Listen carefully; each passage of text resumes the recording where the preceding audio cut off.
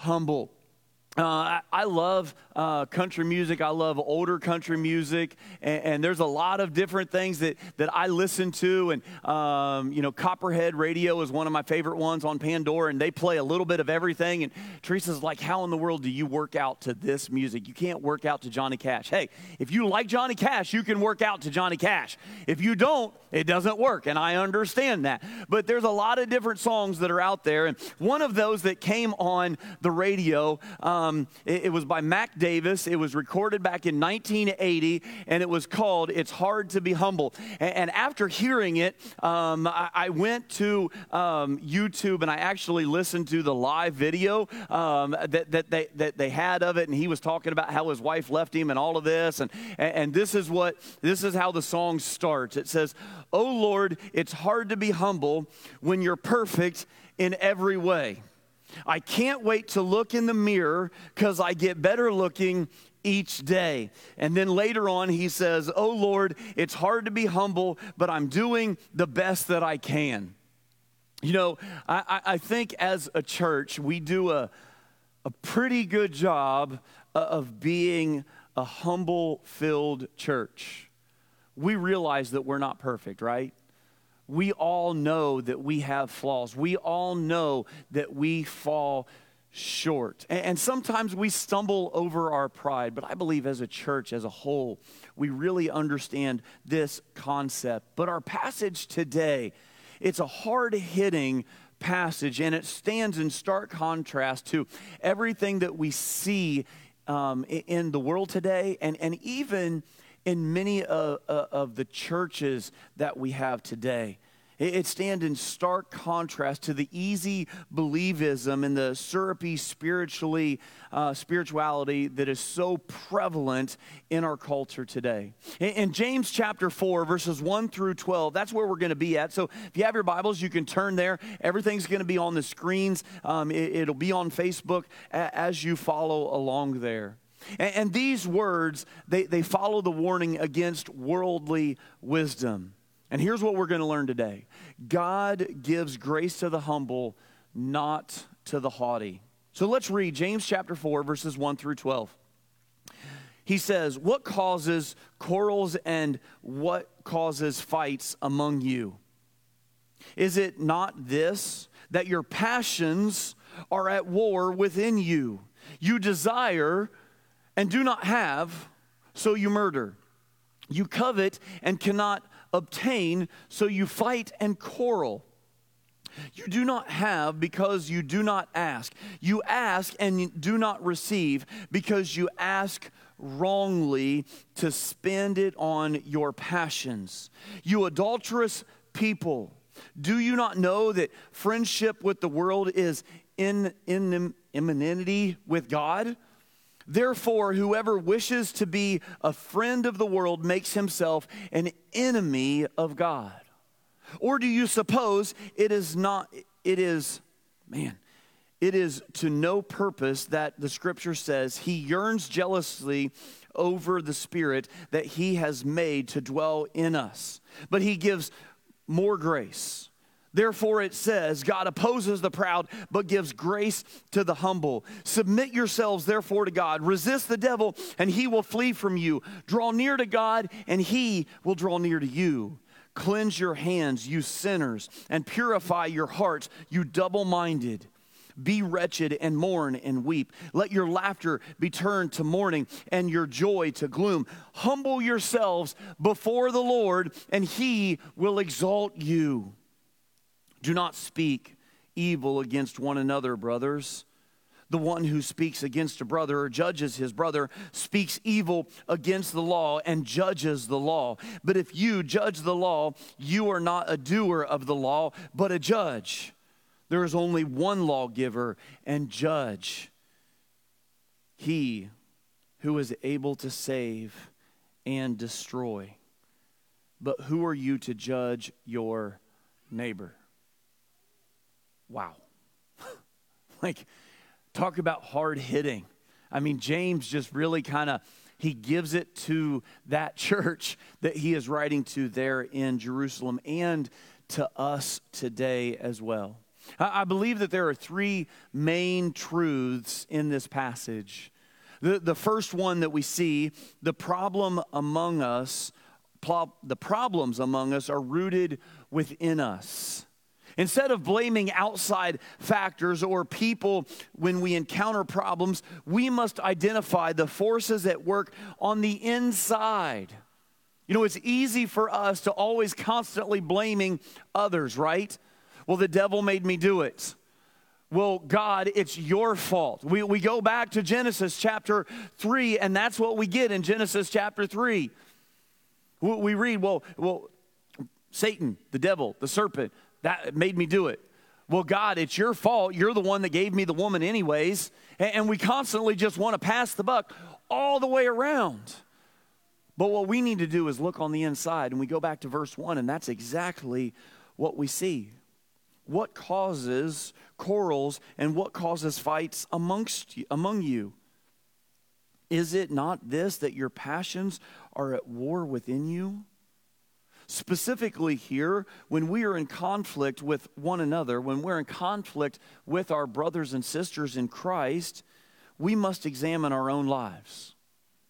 We need to admit that there is wrong inside of us, that there is a war going on.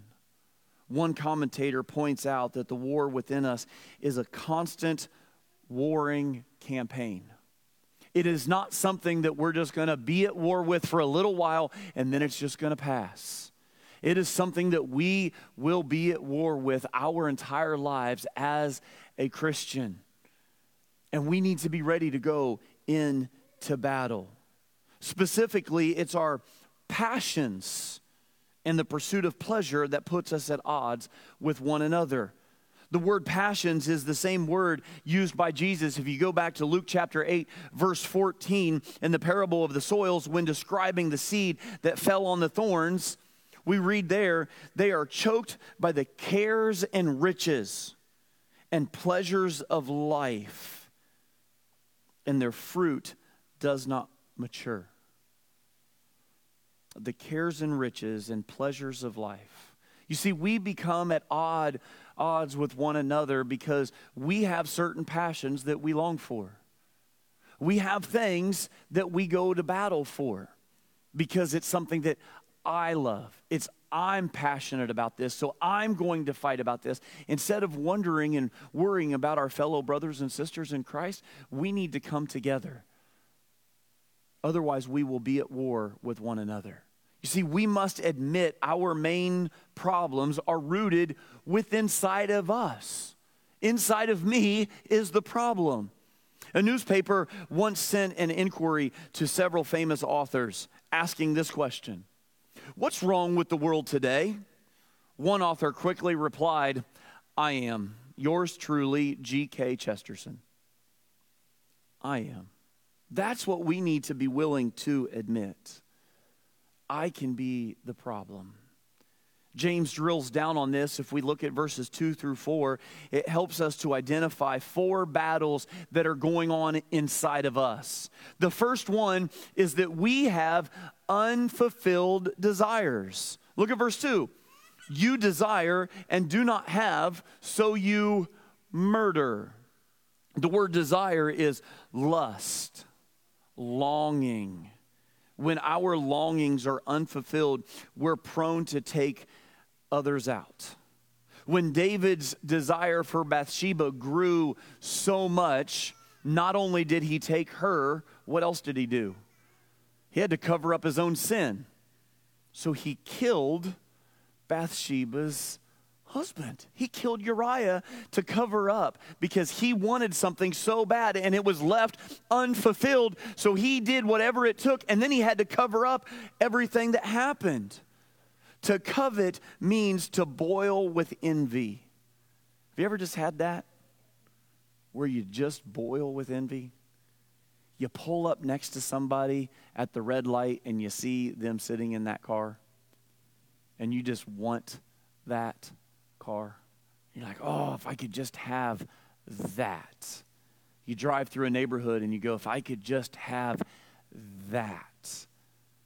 One of the things that I really, and I'll admit to you, I struggle with, I want a truck, and yes, I have a truck, but I want a truck. And I went out and bought a new truck, but it's not a truck because it doesn't have the engine that I want in it. And I allowed my wife, and she says, you better be happy with this. Oh yeah, I'm happy. And then I pull up next to another truck, and he's barking at the light because he has the engine that I want in my truck. I'm like, oh, if I could just have that. Man, that's a problem that's inside of me. And I have to be so careful with that because it is a battle that's inside of me. And I must make sure that I don't have those unfulfilled desires that lead me to do these very things. Now, am I actually going to go out and murder somebody over their truck? No, I'm not. No, I'm not going to do that. But we have to be careful because it can lead down a path that we don't want to be in. So we have those unfulfilled desires. Then we have the unasked prayers. According to the last part of verse 2, sometimes we don't have what we really need simply because we didn't ask. We didn't go to God. This is what James says, you do not have because you do not ask. You see, the real reason behind prayerlessness is often because we have proud reliance issues. Well, I want it, so I'm going to get it on my own. I'm not going to ask God. Now, listen, but I ask God to give me, the winning lottery numbers every week, and he doesn't fulfill those needs. Those are wants, not needs. But there are certain needs that we all have, and our needs are different in this room. Our needs are different. But we don't have because we just don't go to him and simply ask for it. Sometimes it's because we're proud and we think we can do it on our own. Sometimes, and there's so many different reasons why I feel guilty for asking, why I don't want to think that I'm asking for too much. If it is a need in your life, here we read, James says, ask. Go to God in prayer and ask. Don't have that proud self-reliance. The third thing is underlying motives. According to verse 3, another reason we're discontent might simply because we're praying with the wrong motives. Unasked prayers is what our underlying motives here. We read here, you ask and do not receive because you ask wrongly to spend it on your passions. It's not what God is desiring for your life, but it's what you really want. And you and God aren't on the same page. The word spend has the idea of squandering and wasting. We go back to the prodigal son. He says, hey, Dad, I wish you were dead. Give me my part of the inheritance. And he goes away and he just squanders it all. He just spends it frivolously. He just wastes it away. The word passion is the same word that is used for hedonism. We have to be careful with this. This is what we read. We go back to the Old Testament and we read in Psalm 66, verse 18, if I had cherished iniquity in my heart, the Lord would have not listened. We need to be careful that we are not praying selfishly. It shows in my life. What are my purposes? What are my goals? Am I aligning my will with God's will? That's what I have to always ask myself. And that brings us to the fourth point. Uncovered affections. Uncovered affections. James uses some spiritually charged language in verse 4 to jar us out of complacency and compromise. He says, you adulterous people. Oh, okay, James. That's kind of harsh, right? But we go back to the Old Testament, and this is exactly, this is taken directly from the way that, the Old Testament is speaking. And again, just in case you go, well, I don't read the Old Testament because that God's a mean God. And he kind of takes things out on us. James says, you adulterous people. He calls us out right here, and we need to see that. We go back to the Old Testament and it depicts God as the husband and Israel as his wife. One example is in Isaiah chapter 54, verse 5. It says, for your maker is your husband, the Lord of hosts is his name. Speaking through the prophets, God accuses his people of committing spiritual adultery over and over and over again. In the book of Hosea, he instructs the prophet to marry a prostitute to demonstrate God's faithfulness to us, even when we are unfaithful to him. Could you imagine Hosea? God says, hey, Hosea, I want you to go marry a prostitute, and I want you to married this one called Gomer. There's a couple of problems there, right? Well, God, I don't know if I really want to marry a woman named Gomer to begin with. But on top of that, a prostitute? Really? I don't think I can do that, God. And God says, hey, there's a reason behind it. And that's what we see here. God is faithful even when we are not. In the New Testament passages like Ephesians chapter 5, we see the picture of Christ as the bridegroom and the church as his bride. When confronting unbelief, Jesus called out the religious leaders in Matthew chapter 11 or chapter 12, verse 39, an evil and adulterous generation. So how is it that we commit spiritual adultery? Look at the rest of verse 4. It says, so we read there, you adulterous people, do you not know that friendship with the world is enmity to God, with God? Therefore, whoever wishes to be a friend with the world makes himself an enemy of God. Listen, we have a growing fondness for the world, and if we do so, we will have friction with God.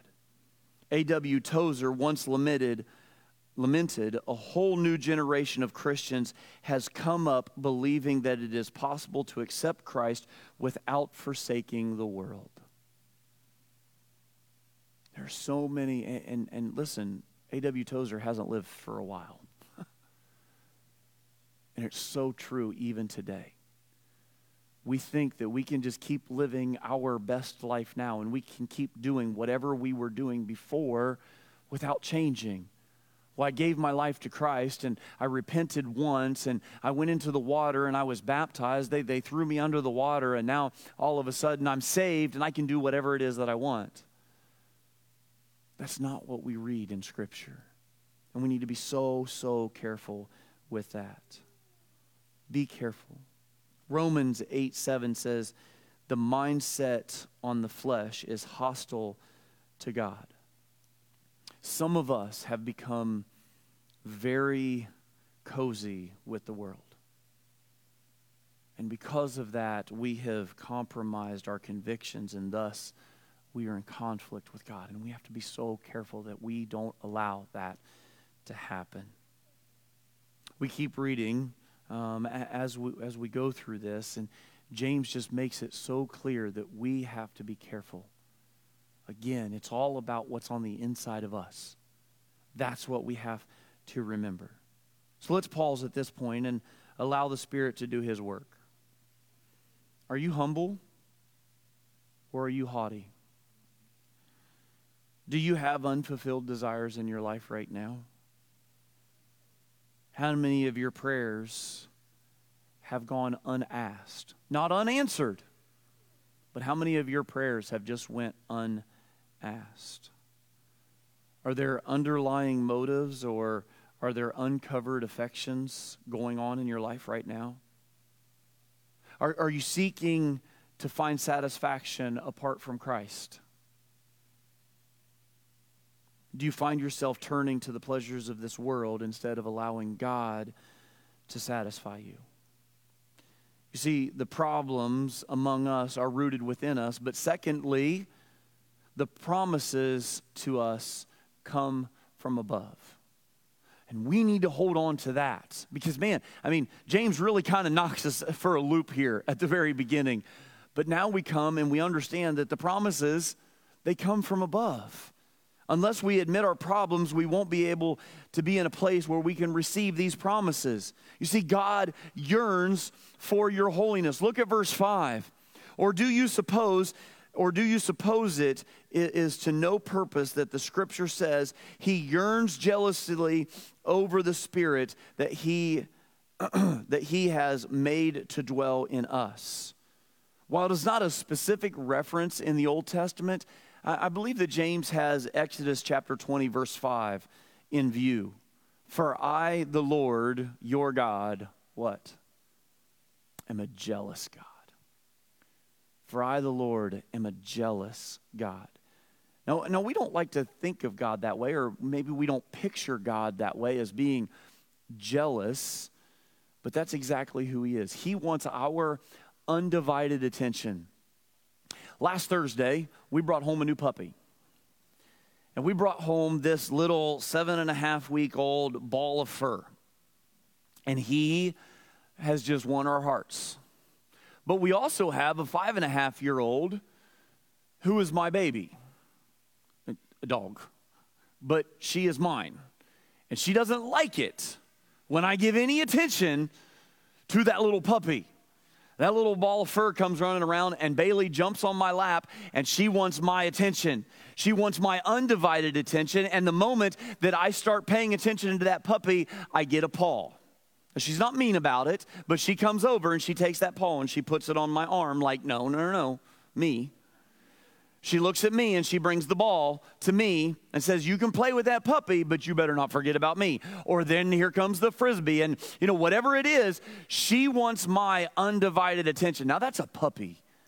That's a dog. God desires, longs for, yearns to have our undivided attention. He is a jealous God. And if you struggle to have a daily time in God's word and in prayer, contemplate this truth. God wants to meet with you more than you want to meet with him. Please remember that. And there's a lot of people that think, well, God is just kind of sitting up there doing his thing. And he really doesn't care what's going on down here. He spun the earth up, he made us, he threw us in the garden, and he left. He wants to meet with you more than you want to meet with him. And please never forget that. God is longing to have a relationship with you right now. Until you are satisfied in God alone, you will never be satisfied. Dissatisfaction is designed to lead you to find satisfaction in God alone. If there is a dissatisfaction in your life right now, find it in God. If there's a hole in your heart that you're trying to fill with a bunch of other stuff, chocolate, ice cream, Mission Barbecue, a truck, a house, money, that new position at work, and you keep trying to long for those things and they don't fill it, guess what? That hole that's inside of you, it's a God-sized hole. He is the one that can fill it. And please never forget that. And as we continue to see that how it's coming down from above, God gives grace to the humble.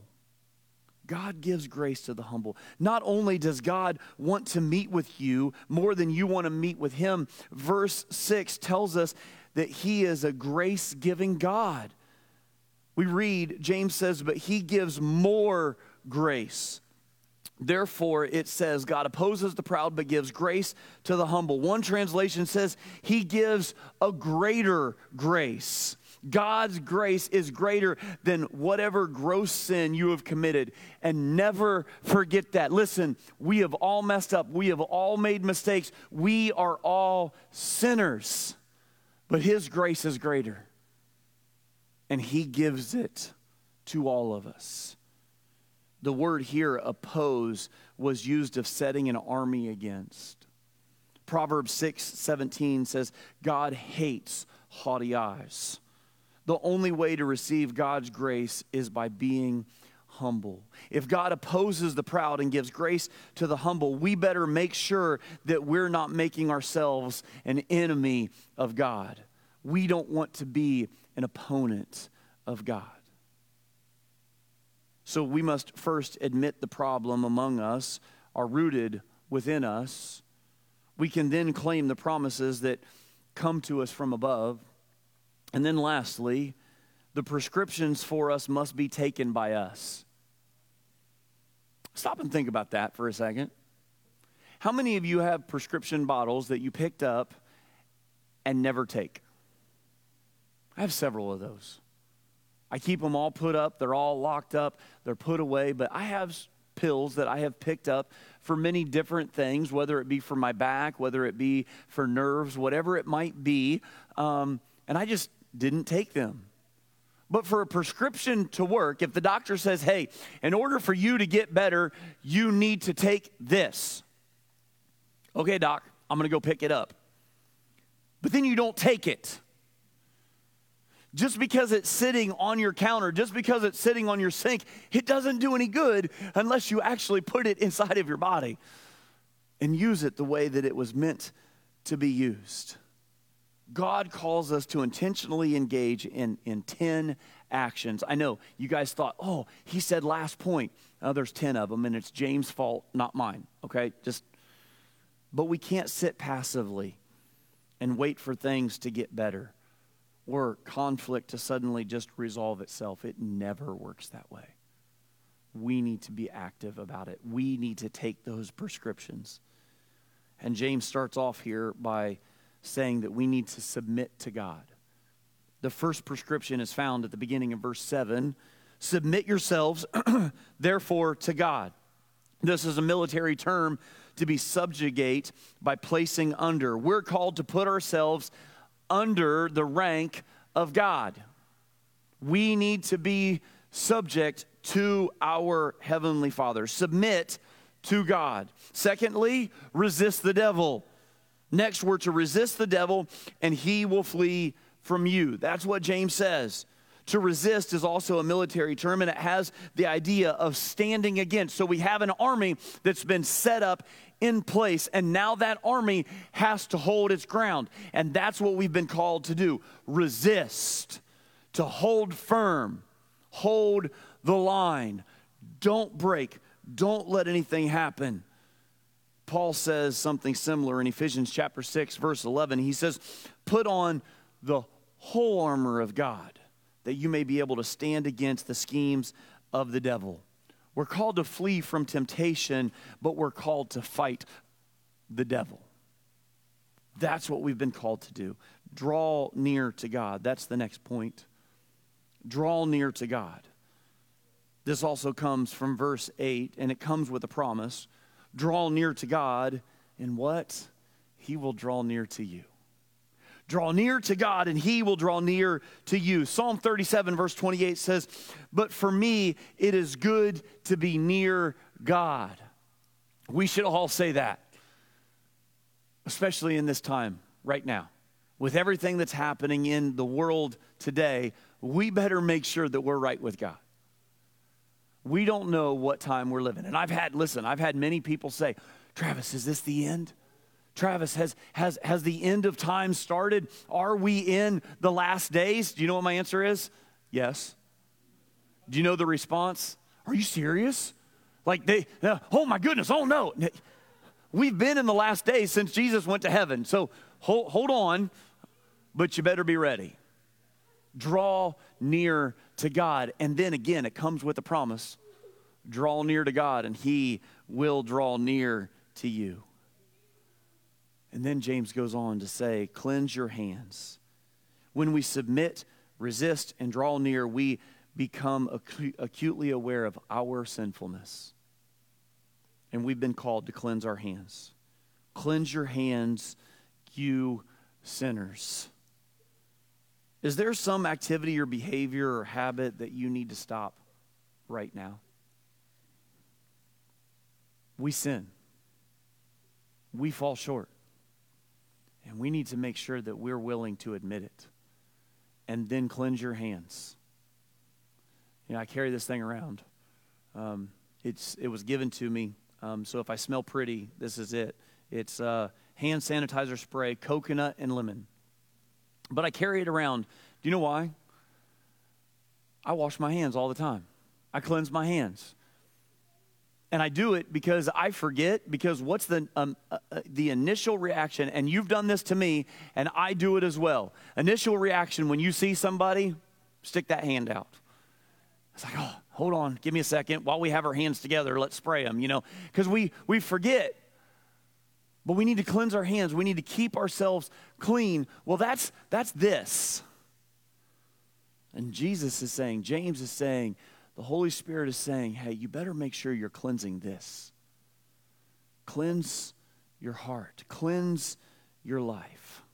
2 Corinthians 7, verse 1, Paul says, since we have these promises, beloved, let us cleanse ourselves from every defilement of body and spirit, bringing holiness to completion in the fear of God. Then we're called to purify your hearts. Purify your hearts. We must also actively engage in inward purification. Cleanse, purify. That's what we've been called to do.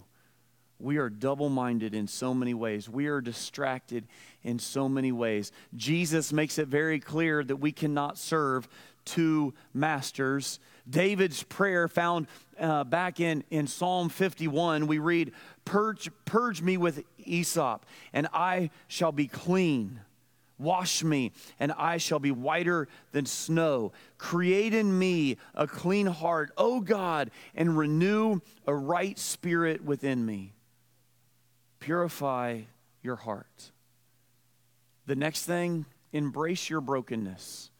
Embrace brokenness. In a world that is overly focuses on one's happiness, we have Christian books that say, live your best life now. Stop apologizing. Just live the way that you have been called to live. God calls us to embrace our brokenness. Go to verse 9. There we read, be wretched and mourn and weep. We must see our wretchedness. We must see our sinfulness. And we have been called to weep about it. Our sins should cause us sorrow. James further brings this up, and we'll talk about this in a couple weeks. In James chapter 5, verse 1, it says, come now, you rich, weep and howl for the miseries that are coming upon you. Embrace your brokenness. Next, humble yourself. Until we embrace our brokenness, we will persist in our pride. Look at verse 10. It says, humble yourselves before the Lord. The phrase before the Lord is a picture of standing before the face of God. And it reminds us, if we go back to the Old Testament in Isaiah chapter 66, verse 2, but this is the one to whom I will look, he who is humble and contrite in spirit and trembles at my word. The prescription also comes with the promise. I love this. And he will exalt you. The lowly one becomes lifted up. When we properly humble ourselves, it is God who is the one who will lift us up. Never forget that. And then refuse to judge others. And this is a problem for many of us. Refuse to judge others. Look at verse 11. Do not speak evil against one another, brothers. The one who speaks against a brother or judges his brother speaks evil against the law and judges the law. Once again, James is appealing to a family relationship because 3 times he uses the word brother.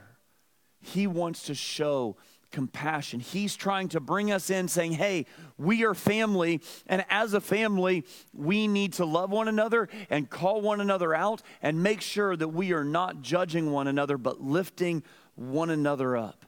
That's what we're called. The word here for brother literally means from the same womb. Not my brother from another mother, my brother from the same mother. We can see from the tense of the verb that he is correcting something that is happening frequently. Stop speaking against one another. You are actively doing it, and you need to stop. Don't judge one another. I've said it before, but it bears repeating. We need to stop looking down our nose on those whose sin is different than ours, because we're all sinners. Stop comparing yourselves to the others that are sitting in this room, to the others that are in your family, the others that call themselves Christians that you work with, and you go, well, I'm not as good as them, or I'm not as bad as them, and we look down on others. No, we are all sinners. And we need to remember that and hold on to that. James 2 defines the royal law this way. He says back in James 2:8, you shall love your neighbor as yourself. And this is a quote from Leviticus chapter 19, verses 18. But I want you to listen to it in context. We're going to go to verse 17 first. You shall not hate your brother in your heart, but you shall reason frankly with your neighbor, lest you incur sin because of him. You shall not take vengeance or bear a grudge against the sons of your own people, but you shall love your neighbor as yourself. I am the Lord. Don't judge. Allow God to be that judge. Refuse to judge others. And then let God be the judge. Let God be your judge. When we stand in judgment of others, we're standing in the place of the ultimate judge. Look at verse 11, the end of 11 and verse 12. It says, but if you judge the law, you are not a doer of the law, but a judge. There is only one lawgiver and judge. It's like the guy that's driving down the road, and he gets to the office, and he goes to his coworker, and he says, I was driving to work today, and I noticed a woman. She was driving 65 miles an hour with her face right up next to the rearview mirror, putting on her eyeliner. I was so shocked at what I saw. I just couldn't believe it. She scared me so much that she caused me to drop my electric razor, which knocked my cell phone out of my other hand that was holding a cigarette inside of my mouth. I knocked the steering wheel and just about drove off the road, all because of this crazy woman driver. Don't we all do that in our lives? We want to blame someone else. Don't do so. Admit that you are the problem. See that our blessings come down from above. Realize that you have a prescription and you've just been called to take it. Here's a paraphrase of what Paul says in 2 Corinthians 5:10. Eventually, we're all going to end up kneeling side by side in the place of judgment, facing God. Your critical and condescending ways aren't going to improve your position one bit. Listen. Every knee will bow. Every tongue will confess. Are we allowing God to do his part in our lives? If God is going to judge others, why do we need to help him out? It was F.B. Meyer who said, it is a terrible thing for a sinner to fall into the hands of his fellow sinners. And oh, isn't that the truth? It reminds me of what David chose to say when God gave him an option for his punishment in 2 Samuel chapter 24, verse 14. I am in great distress. Let us fall into the hand of the Lord, for his mercy is great. But let me not fall into the hand of man. David didn't want to fall into the hand of his fellow brothers and sisters. we don't want to fall into the hands of our fellow brothers and sisters. We want to fall before the throne of God. Allow him to be our judge. And that's our last point. Receive the one who was judged for your sins. Notice how verse 12 ends. There is only one lawgiver and judge, and he is able to save and destroy. We're all guilty. We're all sinners. Let us fall into the hands of Jesus, because he paid the ultimate price for our sins. Aren't you glad that Jesus came to live, to show compassion, and to die upon the cross?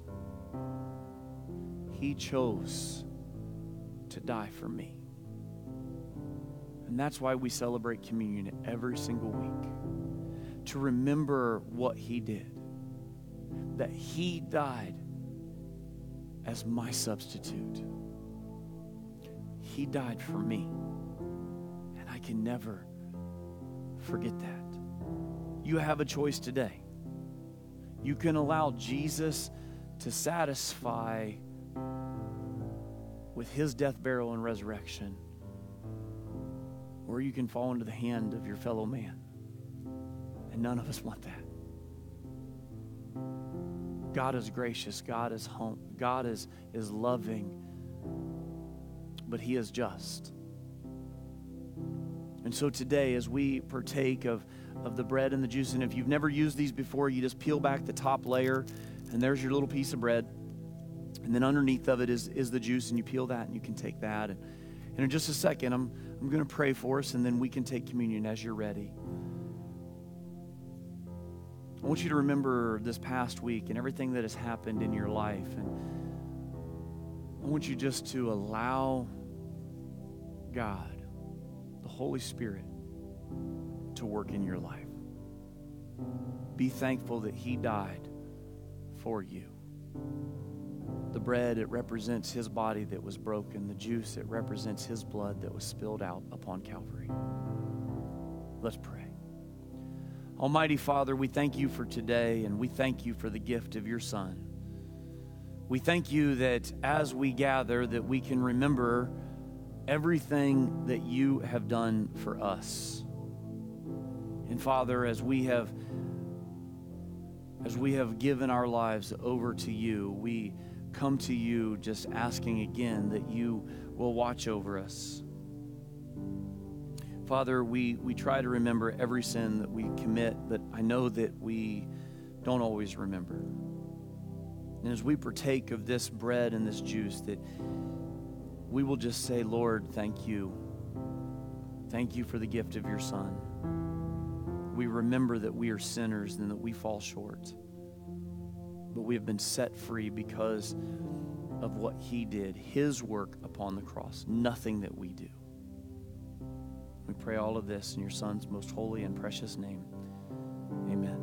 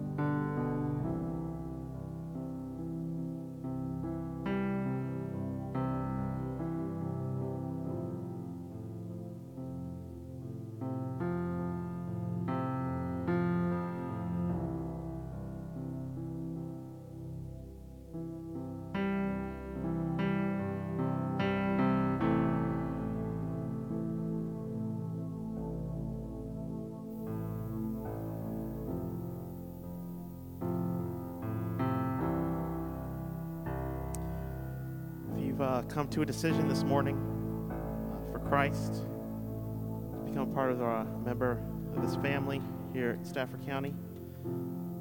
If you just have something weighing on your heart,